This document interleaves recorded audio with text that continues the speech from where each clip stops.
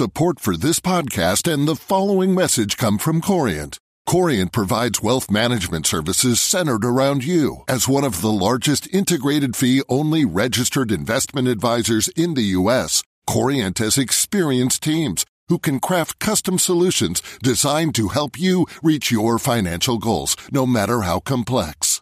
Real wealth requires real solutions. Connect with a wealth advisor today at Corient.com. That's Corient.com. Hey everybody, welcome back to Alpha Chat, the business and economics podcast of the Financial Times. I'm Cardiff Garcia. And I'm Shannon Bond. Shannon, before we get started, a quick update where you and I are going to have to embarrass ourselves by revealing how bad our predictions were from earlier this year for the outcome of the U.S. Political elections happening right now. Oh yeah, I'm out of the prediction game entirely, along with Marco Rubio. Indeed. Okay, so we just had Super Tuesday in the U.S. Super Tuesday 2. Super Tuesday 2, right, the second Super Tuesday. Marco Rubio is out.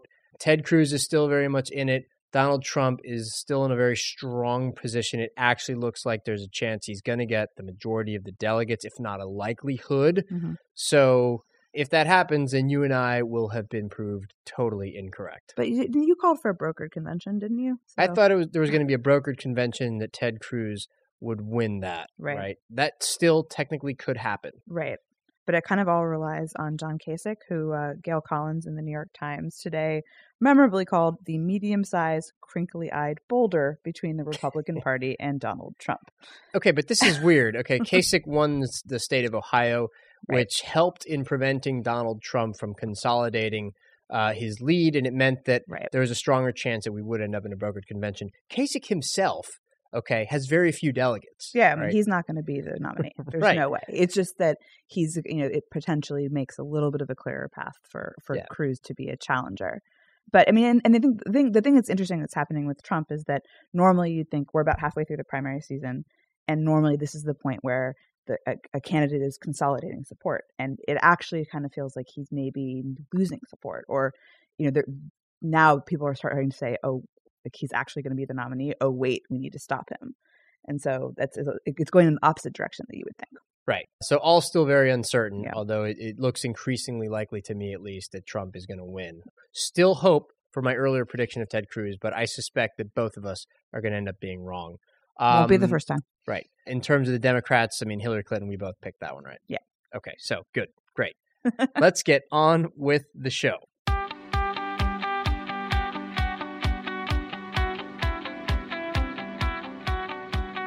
Three topics on today's show, two guests. First, David Burkus. He's a professor of management at Oral Roberts University, and he's got a new book out about how you should design your workplace in the office. This was really fascinating. It was full of counterintuitive advice. That's one you're definitely going to want to listen to if you, like most people, I think, are really frustrated with the workplace. And then afterwards, we are joined by Tina Fordham, the chief global political analyst at Citi. She's got two big new papers out along with her colleagues. One is about global political risks. The other is about women in the economy. These are some really fantastic and intriguing topics, so stick around. Lots of fun stuff coming. Okay, first up on the show, you're going to get to hear Shannon and I argue about open plan offices. But more important, we're going to talk about how to design a workplace.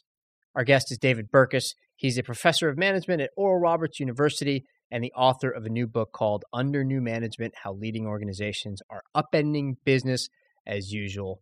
David, thanks for being here. Thank you so much for having me. Okay, so we are here to discuss one specific chapter in the book. I started to get that impression as I walked through your offices. Yes. Yeah. It's about open plan offices. Yeah. And my profound hatred. Our listeners may have seen a video Cardiff even did about his hatred of this. So this is like totally your campaign. Oh my God! Now I'm disappointed because I did not know that. I didn't watch the video ahead of time. This is. I have homework to do after this. Yeah, this is going to be cathartic for me.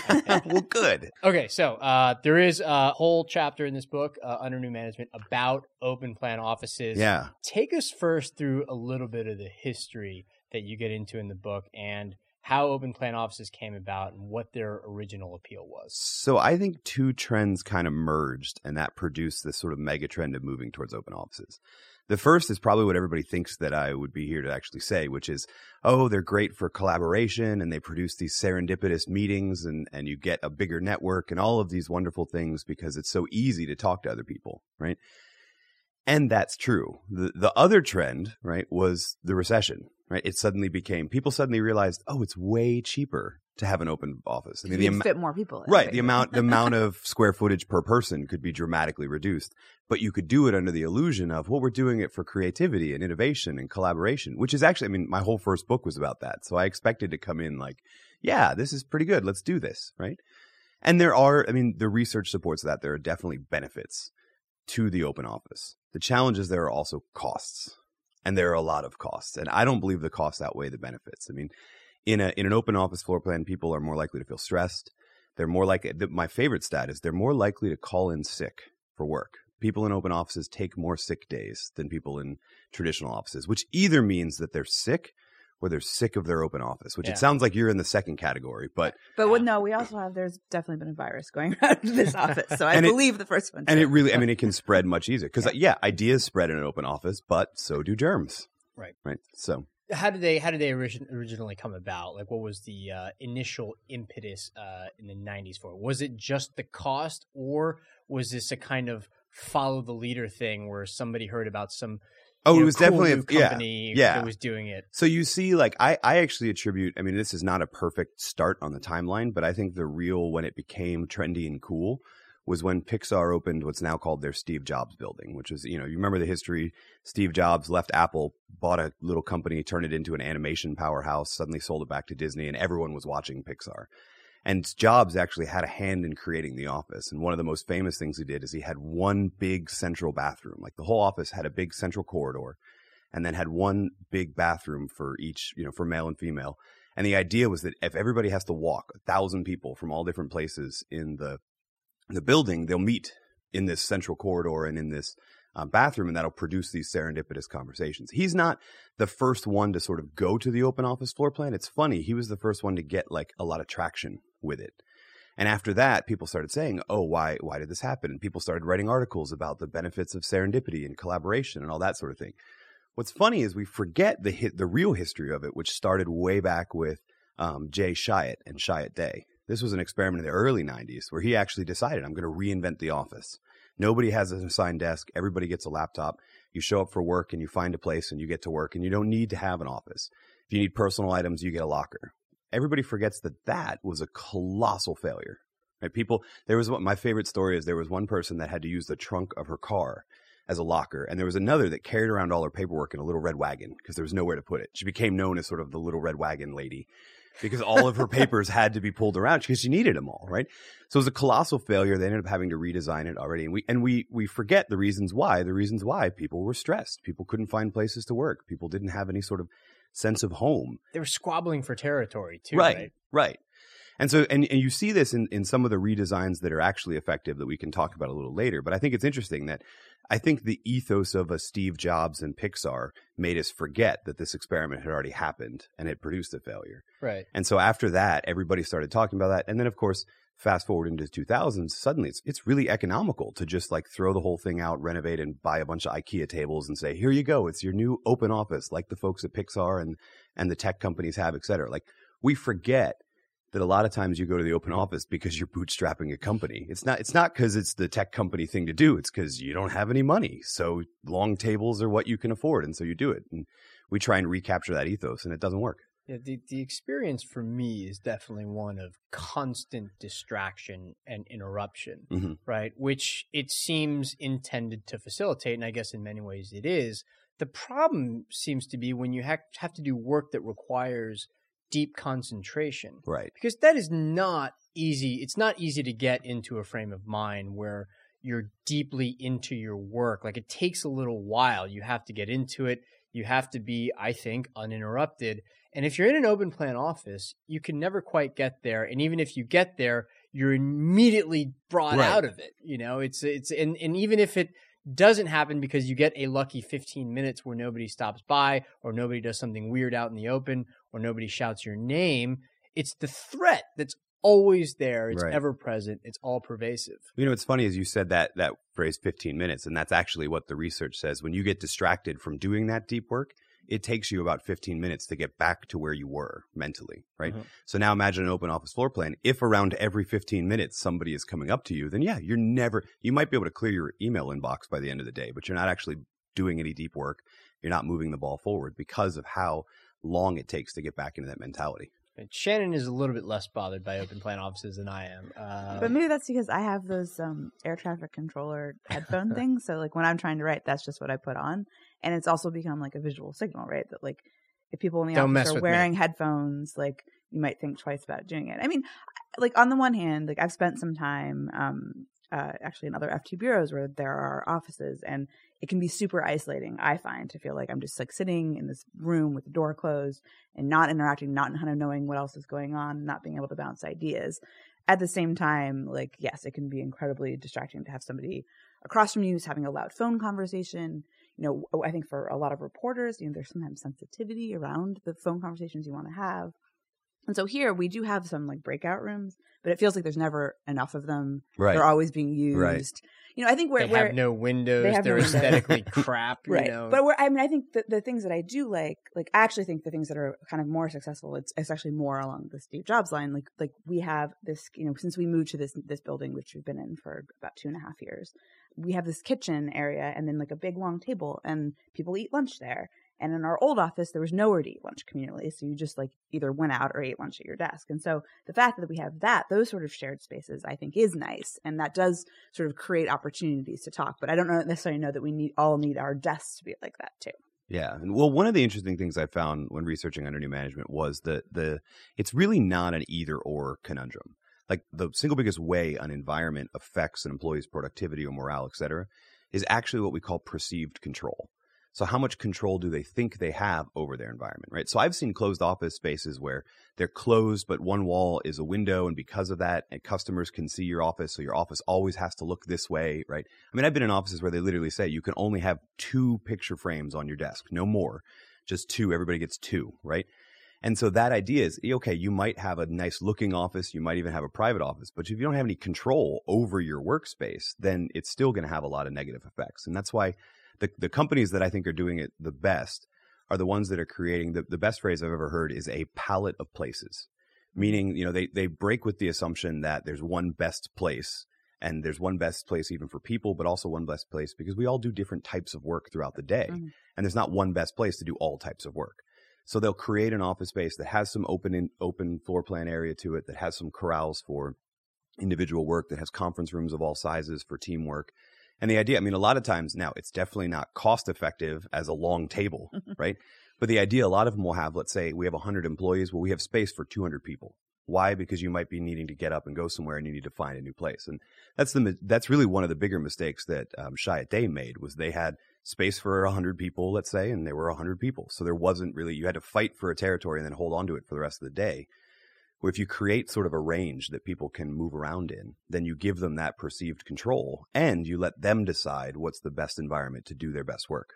That sounds like it's also an issue of establishing the right cultural norms, right? Because that kind of design where there's a range of spaces, you know, some places where you can go to talk to people. And I've definitely had a lot of those serendipitous meetings, right? Mm-hmm. So it's not all bad.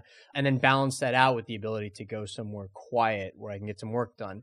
But it has to be understood that it's okay for me not to be at my desk all the time. Right. People aren't asking, where are you? Or assuming that you're not working. Got to be at your desk in front of your computer, and I have to be able to see them, that kind of thing. It has to be understood that if I'm not there, and if you can't reach me by email right away, that's okay. That's part of my job. Nobody's going to have a problem with it. Yeah. So now we touch on a broader mistake in management, which is this idea that presence equals productivity. Right. Right. That if I can see you, then I clearly know you're working. And this is why, I mean, the age-old advice of like, make sure you come into work like 5 minutes before your boss does, and you leave like 5 minutes after, and that way he thinks, oh, you know, you're a hard worker, et cetera. And you know, those tricks are great, but again, let's talk about actual productivity. And really that comes down to everybody's different, and you need that culture that kind of celebrates the idea that even among, I mean, we think about introversion and extroversion and open and closed offices. The truth is everybody exists on a sliding scale between those two factors. And it's up to them to decide how much outside contact do I need in a day? How much, alone time do I need in a day? And that's an individual thing. It can't be solved company-wide. So you need a culture that celebrates those individual differences. Fantastic. Before we let you go, I want to go through some of the other topics in the book, some of the other bits of advice that you give, and do like a kind of lightning round where we just list a thing and then you tell us in 20 or 30 seconds why you think this is a good idea. All right. You ready? Yeah. Okay. Outlaw email. So in general, email is a productivity tool. It's cheap and it's asynchronous, so we use it all the time. But the problem is then we get email all the time and we think we need to respond all the time. And so we never get that downtime. We never get that focus to do deep work. All right, loose standard vacation policy, maybe something like what Netflix has done. Yeah. So, this comes down to trust, not vacation days. Companies now don't necessarily track whether or not you're here 8 to 5 and what days you are working. And employees at Netflix basically stood up and said, why are you tracking our vacation days? And they didn't have a good answer. And they said, you know what? We trust you. And the amazing thing about Netflix is right after that policy worked really well, they switched to an expense report policy that had 5 words: act in Netflix's best interest. Again, it comes down to trust. Okay. The next one is make salaries transparent. I take it you mean so that everybody in the company knows what everybody else gets is paid. making. Yep. I did not expect to be an advocate for this one, but I thought about, it's privacy, it's private information, et cetera. And yeah, it's uncomfortable letting people know what you get paid, but the research is clear. People have a greater sense of collaboration. They're more likely to work hard to improve what their pay is. They're more likely to have a higher morale, and societal-wide, things like the gender wage gap dramatically decreased in a transparent condition. Yeah, I would say for young women particularly, that's actually incredibly important. There's a lot of research that supports that women and minority groups, especially in knowledge work sectors, are really drawn to these transparent companies because they know they don't have to keep that in the back of their mind. Am I being discriminated against or treated unfairly? I want to stay on this one for just a second before we continue with the lightning round part of it, because this seems to me like a good idea, but it also seems like an idea that would be really hard to implement in a place where that had never been done before, especially in traditional companies. Like, it seems like one of those things where you might descend into a kind of Hunger Games type situation where like everybody, oh my God, Bob down the street is making 20 grand more. You have to give me a raise right now. This is BS. Well, but maybe you do, right? So this is the challenge. There are a lot of companies that start with transparency from the get-go, but many, Whole Foods is a great example, had thousands of employees when they flipped the switch. And you do have to make sure that whatever system you're using is fair before you pull back the curtain. And a lot of times that means giving a lot of people raises. And other times that means actually having a frank conversation and saying, hey, in the interest of fairness, we actually need to bring you back towards the median, which is a difficult conversation, sure. But that's a short-term cost, and the long-term benefits definitely outweigh it. And to be fair, think about like one of our biggest bureaucracies, the government. People, there's like a grade system, right? And people's salaries are tied to those grades. And so, so it is semi-public. And that's actually the one that I advocate the most for, either what we call leveling. So having certain levels that have a set pay, not a pay range where different levels overlap, but a clear cut, this level makes this range, and then the next range starts at the next pay. Or some companies will just say, here's the formula we use to calculate everybody's pay. So if you wanted to do the math and figure out what your coworker makes, you could do it. But the important thing is just that there's a uniform and fair standard for how your company determine your pay. You're more likely to feel like you're being treated fairly because you're being treated fairly. Right. Okay, the next one is ban non-competes. So this is another interesting one. Non-competes are one of those well-meaning policies, basically signing and saying, if you come to work for us, you can't go work for a competitor for a year or so after you leave. And the idea is we're going to pour all sorts of resources into you. We don't want you taking them and going to another firm. That's actually kind of short-sighted. The research supports that when somebody leaves firm A and goes to firm B, both firms actually benefit from a knowledge sharing because of that new network connection that's made. Moreover, states where non-compete clauses are totally void, like California, we see them dramatically having a draw towards talent. As one of my friends, Orly Lobel, a law professor, says, talent wants to be free. So we see it better for the state and local government. We see it actually better for the companies because of that knowledge sharing. So it's a well-meaning idea, but the value is just not there. Ditch performance appraisals. I love this one. Another well-meaning idea, the idea that, hey, we should let you know how you're doing and how you can improve performance. The problem is, I think we do it definitely not frequently enough, right? We do an annual review, and at that point, it's really useless talking about January when it's December, right? So we can't actually make that performance improvement. But the biggest thing is we got it in our head that we could attach a label to everybody. So you're exceeds performance or meets performance or underperforms, et cetera. And every annual review just turns into a negotiation about which label you're going to get stuck with. You can't have a frank conversation. So a lot of firms now are throwing that in the garbage pan and retraining their managers on how to have more frequent informal conversations about feedback and expectations and those sort of things. And that's I think it's a great idea. But what I love is even if you don't have the ability to ditch a performance appraisal for your whole company, you still have to do that annual review because HR makes you. You can still learn how to have those informal conversations. Yeah, there's a problem of formality, it seems, with performance appraisals as well, where if you're trying to have one of these conversations, but it's being done with the understanding that somebody's going to write this down and somebody's going to put a couple of stars next to it, you're not going to necessarily be as open as you would. You're essentially there to just present your case. It's like you're trying to sell yourself to your own boss instead of discussing ways to actually make things better. And you see it in the media. There's always like here's how to nail your performance review. Well, this should be a time where we're having frank and honest conversations about performance, not just trying to nail it so you can look really good. Right. Take sabbaticals, which we are at the FT are fans of. The FT gets one of these right. Do you really? Oh, that's awesome. Every 4 years. So I was actually shocked to learn, this is the coolest thing, I think, from this entire chapter, that the first U.S.-based company to roll out sabbaticals, McDonald's. Was not expecting that. Intel followed right afterwards, and then it became kind of a tech trend, but actually McDonald's experimented with it first. Wow. And it works for two reasons. I mean, one, it gives people some downtime, a time to sort of refresh, also a time to learn new skills that they can bring back to the workplace. What I like most about it is in a management context, it actually lets you stress test new leaders. So you have a manager who's departing and you know that person, and say, we want her to move into that role later. We'll put her in that role temporarily while so-and-so is on sabbatical, and we can see what developmental opportunities do they still need. We could even see maybe it's not for them, right? But we can learn what we need to do to develop that person instead of just throw them into the role and then train them after the fact. And finally, celebrate departures. So this is an interesting one. Have you ever quit a company? A lot of times you quit a company, you get the security guard with the cardboard box and it's over, right? And that doesn't really send the best message that, like, we're proud of everybody that we used to work for. But moreover, there's a realization that every organization exists inside a network of competitors and vendors, suppliers, all that sort of thing. And when somebody leaves your firm, unless they're leaving the entire industry, they're usually going somewhere else in the network. And you really do benefit from that connection, both because they're now an ambassador for your company and your brand somewhere else, but also because they can give you information back about what else is going on in the industry that you might not be able to see because you don't have anybody that works over there. So really, it's kind of where you exist in the broader network really matters. And when you celebrate departures and build alumni networks, you get sort of feelers out throughout the whole network and you can adapt to changes much more easily. If Shannon were to ever leave the FT, I'd be really upset, but I'd definitely give her a golf clap as she walked out the building. Yeah. Come on. No, as long as the golf clap cake is a good one, like a good thing. Like as long as the cake fits in the cardboard box, you can take it with you. It would be the kind of golf clap that starts slowly, and then everybody else would join in, and then,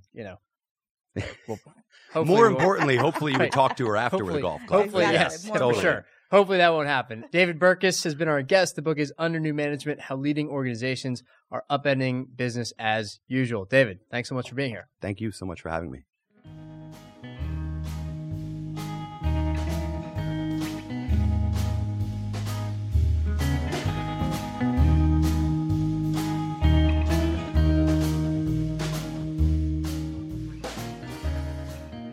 Moving right along, if you're a regular listener of this podcast, then you're probably the type of well-informed person who's aware of the refugee crisis in Europe, the risks of the slowdown of economic growth in China beyond its own borders, the widespread rise of populist, nationalist, isolationist sentiment, and some of its uglier manifestations in political parties and candidates throughout the developed world.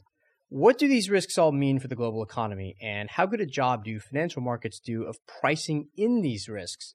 Joining us now is Tina Fordham, Chief Global Political Analyst at Citi, and the co-author, along with her colleagues, of a big new report on global political risks. Tina, thanks for being here.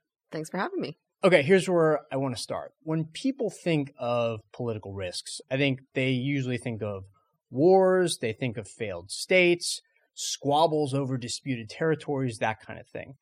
This report is interesting because it describes a new kind of risk, one that's converging with those older, more traditional or conventionally thought of political risks. Why don't you tell us what that new risk is about and how we know that it's converging with older political risks? Thanks. Well, certainly there have been many periods in history where there have been huge spikes in political risk, and it produced economic turmoil. If we can go back to the collapse of empires and World War I leading to World War II. But in the period since the fall of the Berlin Wall in 1989, there has been an unprecedented, really, period of peace and prosperity.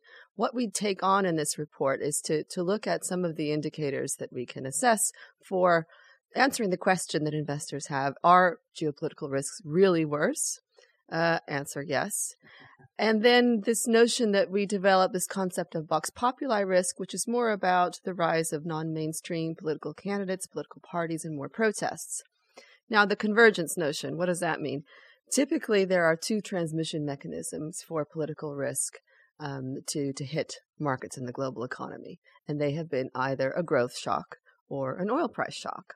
Now, one of the things that's really unusual, surprising, and counterintuitive is that we can have such turmoil in the Middle East, and not only is it not producing an oil price shock, of course, we have oil prices lower for longer. We can come back to that later. The convergence idea, what we've suggested is that the reason why we haven't had either oil price shock or growth shock is liquidity. QE on the one hand and shale gas on the other. But what we think and what we talk about in this report is the sense that the refugee crisis, which is a culmination of foreign policy failures in the Middle East, plus people globalizing themselves, plus weak and failing states, creates a new channel, and one that can hit developed market political risk in a way that we haven't expected. It used to be that bad things happened in faraway places, and that was bad for the region, but there wasn't a potential for it to create systemic risk or developed market risk. Okay, and I want to talk about the end of this period of prosperity that you described in the report, because it lasted for quite a while after the end of the Cold War. It went into the 2000s, and you sort of find the locus of the end of this period in the global financial crisis. Talk about what a profound impact that had on the global, on the economies of the developed world, and why it was so destabilizing for political risk, and not just something that caused a period of sluggish growth and a sort of endless sequence of debt crises in Europe and elsewhere. Well, I want to be careful that we don't suggest it's the end of the world as we know it. I'm not. It's not as gloomy as all that. Although a lot of people are very angry for reasons that we can go into. But it's more a sense of the notion that this period that most of us have grown up in, either as humans or as managers making business decisions, the last 25 years has been the most peaceful and prosperous in human history. And, all good things come to an end. But it's not a sudden stop. So what I'm suggesting really is that the global financial crisis is a bookend. And like with any other transition to a new era or a paradigm shift, as us, poli-sci nerds like to talk about it, it takes time for this to evolve. It's the end of the Pax Americana, which we talk about a lot in the report. The U.S. is still... It has the biggest military and is a superpower, but exercising that power in a very different way. And that's leading to a power vacuum on the one hand, space for other actors as we see Russia in Syria and then not in Syria, and a period of change. But we've all got used to this sense that we'll see some kind of reversion to the mean, the sort of pre-crisis mean. Everything will go back to the way it was. And I'm suggesting that isn't going to happen for various reasons, but we shouldn't keep expecting to see the same movie that we've got used to in the last 25 years. Okay, let's go into some of these themes into a little bit more detail, because the report is nicely organized and useful for a podcast like this because we can go through them one by one. So 3 key themes: breakdown of the international security architecture. Number 2, geopolitical and economic competition. Number 3, political and business legitimacy. Let's go through each of those one by one. First, breakdown of the international security architecture. You mentioned the end of the Pax Americana. I take it that by this you mean the end of the U.S. as the global cop. The guarantor of global security. And believe me, living in Europe as I do, there's great anxiety about that. The peace dividend was pretty useful for Europe, and it, of course, underpinned the EU enlargement process to a very great extent. Now, the U.S. is not evacuating the global stage, but as we saw when President Obama declined to act on his own red lines in Syria, there is a sense that the bar for U.S. intervention and what ought to trigger it is much higher and more selective. And whatever one might say about U.S. foreign policy under President Obama, he certainly reflects the majority of Americans in terms of more isolationist tendencies and a desire to be more selective about U.S. engagements. That is something that is consistent with the will of the American people, but what we suggest is that it has major international consequences. Now, the boring stuff, the international security architecture, what does that mean? It means all those treaty agreements that have underpinned global security for the last certainly several decades, and many of them since World War II. Now, everyone talks about periodically, do we still need NATO? I think following the Ukraine conflict, it's quite clear that NATO still has a role. But what I mean to say is, if you are in Japan or Estonia or even Israel, you wonder if the U.S. security guarantee is something that you can rely upon now in a way that 10 years ago really wasn't the case. Okay, theme number 2, geopolitical and economic competition. What do you mean by that? Well, what we mean is that state-to-state conflict is expensive, unpopular, and kills people.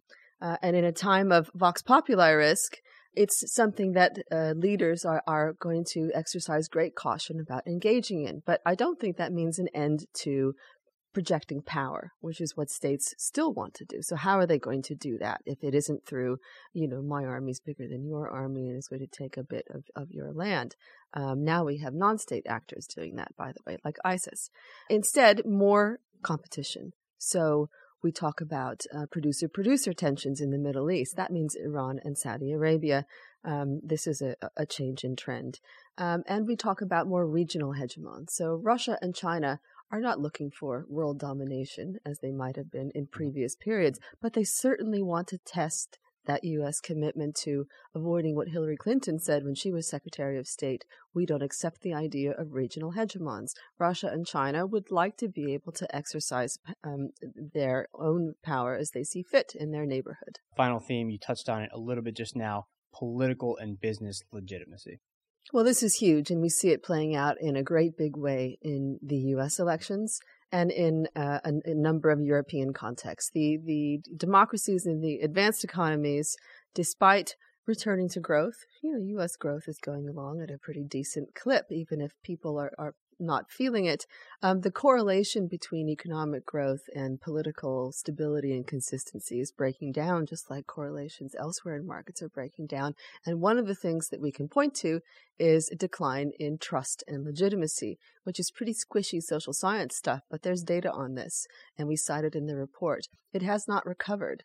And in fact, it's not just limited to, say, the financial services industry, but business elites, political elites, and the media, sorry to say, all declining in trust. And you can see this played out very clearly in how people are more willing, and this is in survey data, to trust what they hear on Twitter and from random people than, established pillars of media such as the Financial Times. So people like me are more trustworthy in a confusing world where there's too much information because everybody else has an agenda. So the report IDs 4 hotspots. 3 are geographic. One is an asset class. So there we go through the intensifying pressures in Asia, ongoing disruptions in the Middle East, the EU at risk, and new commodities geopolitics. So can you take us through those and sort of set up what's happening and what we can expect to happen? Well, let me get my crystal ball out.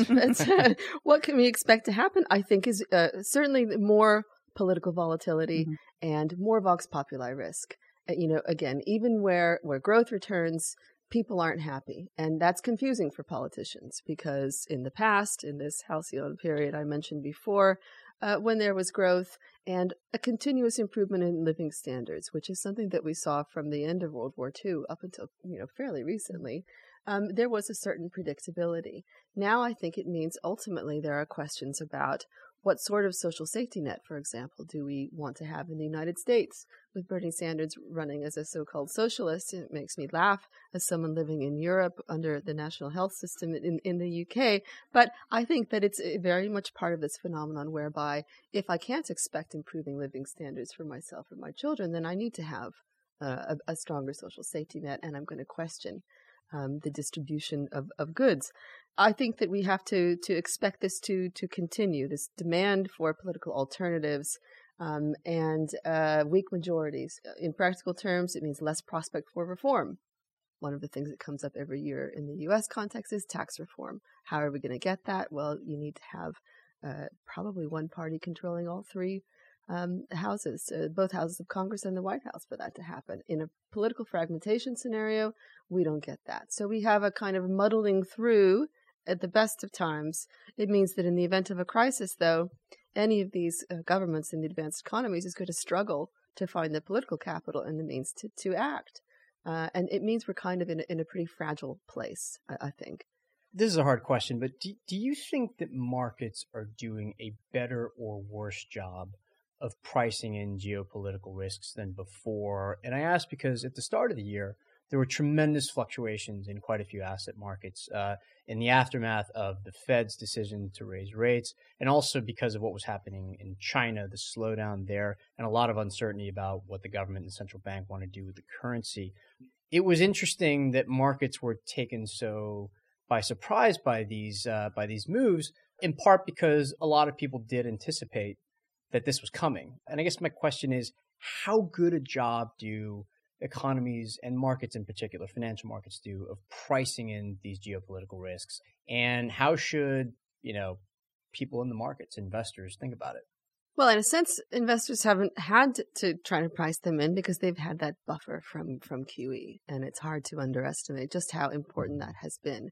And one of the things that I know from having done political risk analysis for financial markets for 20 years now is that when there is abundant liquidity in the system, it doesn't really matter. It appears not to matter what's happening in the world. Now, when Mario Draghi talked about whatever it takes, suddenly we went from a time in Europe where the risk of a change of government suddenly in Italy sent bond markets crazy to several near Grexit brushes that barely moved markets, and that's purely because of that guarantee from the ECB. As we have less liquidity, the state of political risks will certainly matter more. So markets, if we look at some recent examples, also don't tend to focus on the known knowns, the signposts, until right beforehand. So Brexit risk, something that we write about in the report and that I spend a lot of time looking at because it matters not just for the UK, but for European cohesion as we risk Frexit and Nexit and heaven knows what else, is a symptom of fragmentation, is worsened by the refugee crisis, and accelerated by Vox Populi risk. It's the perfect storm in many ways, but Prime Minister Cameron called that referendum in large part to deal with divisions within his own party. Right, well, it's a fascinating report. Moving on to our next topic, the potential contributions of women in the global economy and how much has yet to be realized. And Tina, that's actually why you're here in New York with us. You are sticking around to discuss this. You're going to be attending and participating in a UN panel on this. And you've also done another recent report along with your colleagues at Citi on this. So I want to start off kind of big scale here. Can you give us a sense of both the nature and the scale of the missed potential that you identify right now in terms of the gender imbalance we see in the global workforce? And I realize that's a big question. Well, first of all, I want to talk about why we wrote this report, because there's, women are our flavor of the month, if it's possible to say that. At Davos, everyone was talking about women this year, even though we only were 18% of the participants. And as a research analyst, I was interested in the economic and the business implication of this agenda. There's lots of people working on executive leadership and women on boards and things like this. But as a macro person, I was interested in the extent to which we're missing a trick. And I heard a presentation by Hillary Clinton's ambassador to women a couple of years ago on women in the global economy. And she's talked about how the impact of more women in the labor force would eclipse that of rising China and India combined. And I thought, well, if that's true, why isn't everybody talking about it? So with that in mind, I went back to look at the data and to work with Heidi Krübow-Rediker, who was the first ever chief economist at the State Department, to put this report together and to put it in front of institutional investors and business leaders. Now, on the corporate side, companies are definitely looking at this. And furthermore, and I think as evidenced by the attention from the UN to this agenda, the time is now. We have slow growth, stagnating growth in advanced economies and in emerging markets. One way to reverse that is to remove barriers so that those women who want to work can participate in the labor force. Now, that's easier than said than done in emerging markets, countries where you might need, for example, to build roads and have public transportation so that women can get to work from villages or to wherever they are. So the upside in EM can be as much as 20 percentage points. Now, we're never going to close that gap completely, but that tells you something. When we in markets are looking at, half a point or a point of growth, countries like Canada and Japan, by making some, in those cases, in advanced economies, pretty minor tweaks to the tax system, removing the second marriage penalty, so-called marriage penalty, you're able to see meaningful boosts to growth. So my point here is not a normative perspective. There are lots of people who take that on, but to say these policies are expensive. We need to grow. It's time, like Justin Trudeau said, it's 2016. It's, if you want to mobilize your population, you want to add growth, get out of the way of women. So one of the things that I really liked about this report was that it used comparisons across countries, and it looked at the ways that different policies can affect female labor force participation. And I guess I want to know, what are some of the effective policies that policymakers should be considering when they want to find ways to get women back into the labor force? I'm so glad you asked that question. I'm going to try to be concise. First of all, traditional macroeconomists have not worked with gender before. They have not looked at, for example, federal budgets through a so-called gender lens, meaning how does spending allocated like this affect women? And that is something that I think increasingly will change. Gender economics has traditionally been a development discipline, right? Something in poor countries in the developing world. We at Citi are going to actually cover gender economics as a mainstream research topic going forward, following the success and interest in this paper. So in that sense, I think, we're just one part of the zeitgeist. But, if 50% of the population is not a special interest, girls are educated to the same level as boys in most countries around the world now. That's an investment that countries need to get a return on, in some sense. So, we look at things like that. Yeah, there's an article in The Economist this week that had a great line reminding us of what Paul Samuelson, the great economist, one of the giants of the 20th century, said, that when a man marries his maid, GDP goes down. And one of the problems, and the reason that happens, is that if you pay for, housework, right, it gets counted in macroeconomic statistics. Whereas if it's work that's being done under the auspices of a family, it doesn't get counted. And in that way, we are dismissive of, we denigrate a big chunk of the work that women do throughout the world, right? So that's unpaid care work, and it contributes to why this is a complicated discipline, because women who are not in the labor force as paid employees are certainly doing plenty of things, whether they are working in family firms, on family farms, or taking care of children and elderly people. Now, you asked what we can do about this.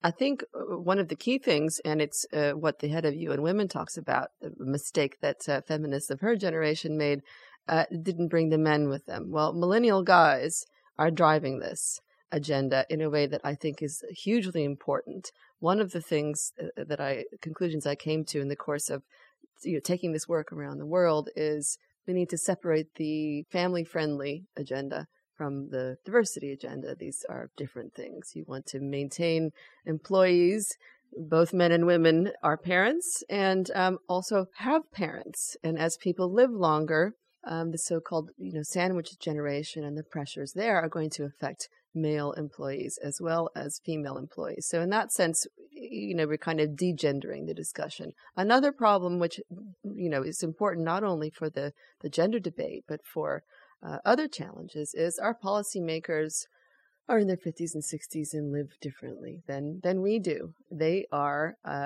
according to colleagues that we work with at the Oxford Martin School, I love to use this quote, 30 years behind the times. And so I mentioned other issues. We also have done some work on technology in the labor force, the automation of the labor force, robots taking our jobs.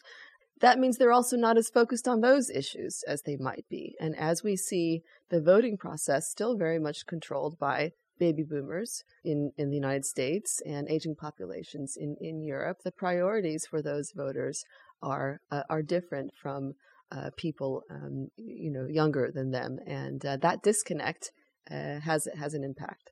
One final question, and then we got to get going. One of the really striking trends of the last couple of decades is that throughout the developed world, many more women are graduating from college than men each year. And I guess I'm wondering if you think that's going to have a big impact on female labor force participation, or if there are any other comments that you think in terms of how education trends are going to play a role within this topic. Absolutely. You hit the nail on the head. And I'm going to be in the Middle East next week talking about these themes where in the Gulf countries, for example, huge investments have been made in education for men and women to university level at the same time as oil prices are lower and there are questions about the social contract. I'd put female expectations right in line with public expectations being higher more generally. That's our Vox Populi risk idea. You've educated your young men and women. You need to find employment opportunities for them. And what's more, globalization and social media means that their expectations for what their lives should be like are like people everywhere. So the culture argument tends to be made by older people. Okay. Tina Fordham, Chief Global Political Analyst at Citi and co-author of two big reports, one on global political risks, another on women in the economy. Thanks so much for joining us. Thank you.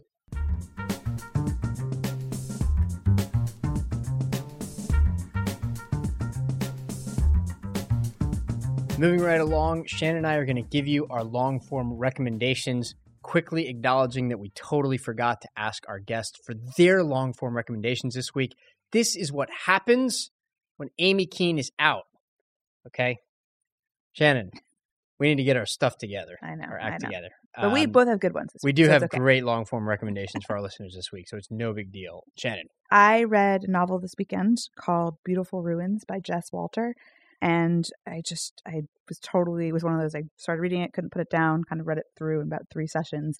It's about a little bit of everything. It's about World War II and Italy and making of Cleopatra in the 60s in Rome with Richard Burton and Elizabeth Taylor, and about ambition and Hollywood and family and romance. And it's really sprawling, but it's also like kind of this amazingly intricate story that weaves together, and couldn't put it down, so I recommend it. The word epic sounds like it would apply to this. Definitely epic, and it's sort of knowingly, epic. And epic. What it is an epic, and it's also knowingly epic because it's sort of taking on fairly epic subjects. Yeah, so. Big, sweeping, beautiful themes. Exactly, and just gorgeously written too. You read that all in one weekend? I did. You did learn how to speed read at some point. I didn't do a whole lot else this weekend, let's be honest. What about you, Craig? So my recommendation is a story in the New York Times. The title is Babies Killing Tests India's Protection of an Aboriginal Culture. It's about the Jarawa tribe, which has had very, very limited contact with anybody outside of its immediate tribe members for tens of thousands of years, right? Except it seems now that one of their tribe's members had a baby with someone who was outside of the tribe, and that baby was stolen from her, the tribe member, and found dead not long after that. And now there's a kind of controversy as to whether the Indian authorities should launch a murder investigation into the murder of a child, right? Or whether they should leave alone this tribe to have its own rituals and to be left sort of in isolation as it has been for so long. It's a really fascinating question. It brings up all kinds of issues of, I guess, what does it mean to be part of a civilization? What happens when one civilization lives inside the territory of another. How do you deal with that? How do you treat each other? It's really intriguing. Highly recommend it. The authors are Ellen Berry and Hari Kumar. So Shannon, I guess that's it. That's it. Take us out. Thanks so much for listening. We'd love to hear what you think of the show. Give us a call at 917-551-5012 and leave a voice message. You can also send us an email to alphachat@ft.com. You can tweet us. I'm at Shannon Pareil, ShannonPareil, and Cardiff is at Cardiff Garcia. Please, if you like the show, go on iTunes, leave us a review and a rating. It helps other people find the show, and you can also let us know what you think. For show notes and links to our guests' publications, you can check out our post at ft.com/alphachat. The show this week was remotely from afar, produced and edited by the amazing Amy Keene. Thanks, Amy, for everything. And thanks to our listeners. We'll be back with another edition of Alpha Chat next week. Support for this podcast and the following message come from Corient. Corient provides wealth management services centered around you. As one of the largest integrated fee-only registered investment advisors in the U.S., Corient has experienced teams who can craft custom solutions designed to help you reach your financial goals, no matter how complex. Real wealth requires real solutions. Connect with a wealth advisor today at Corient.com. That's Corient.com.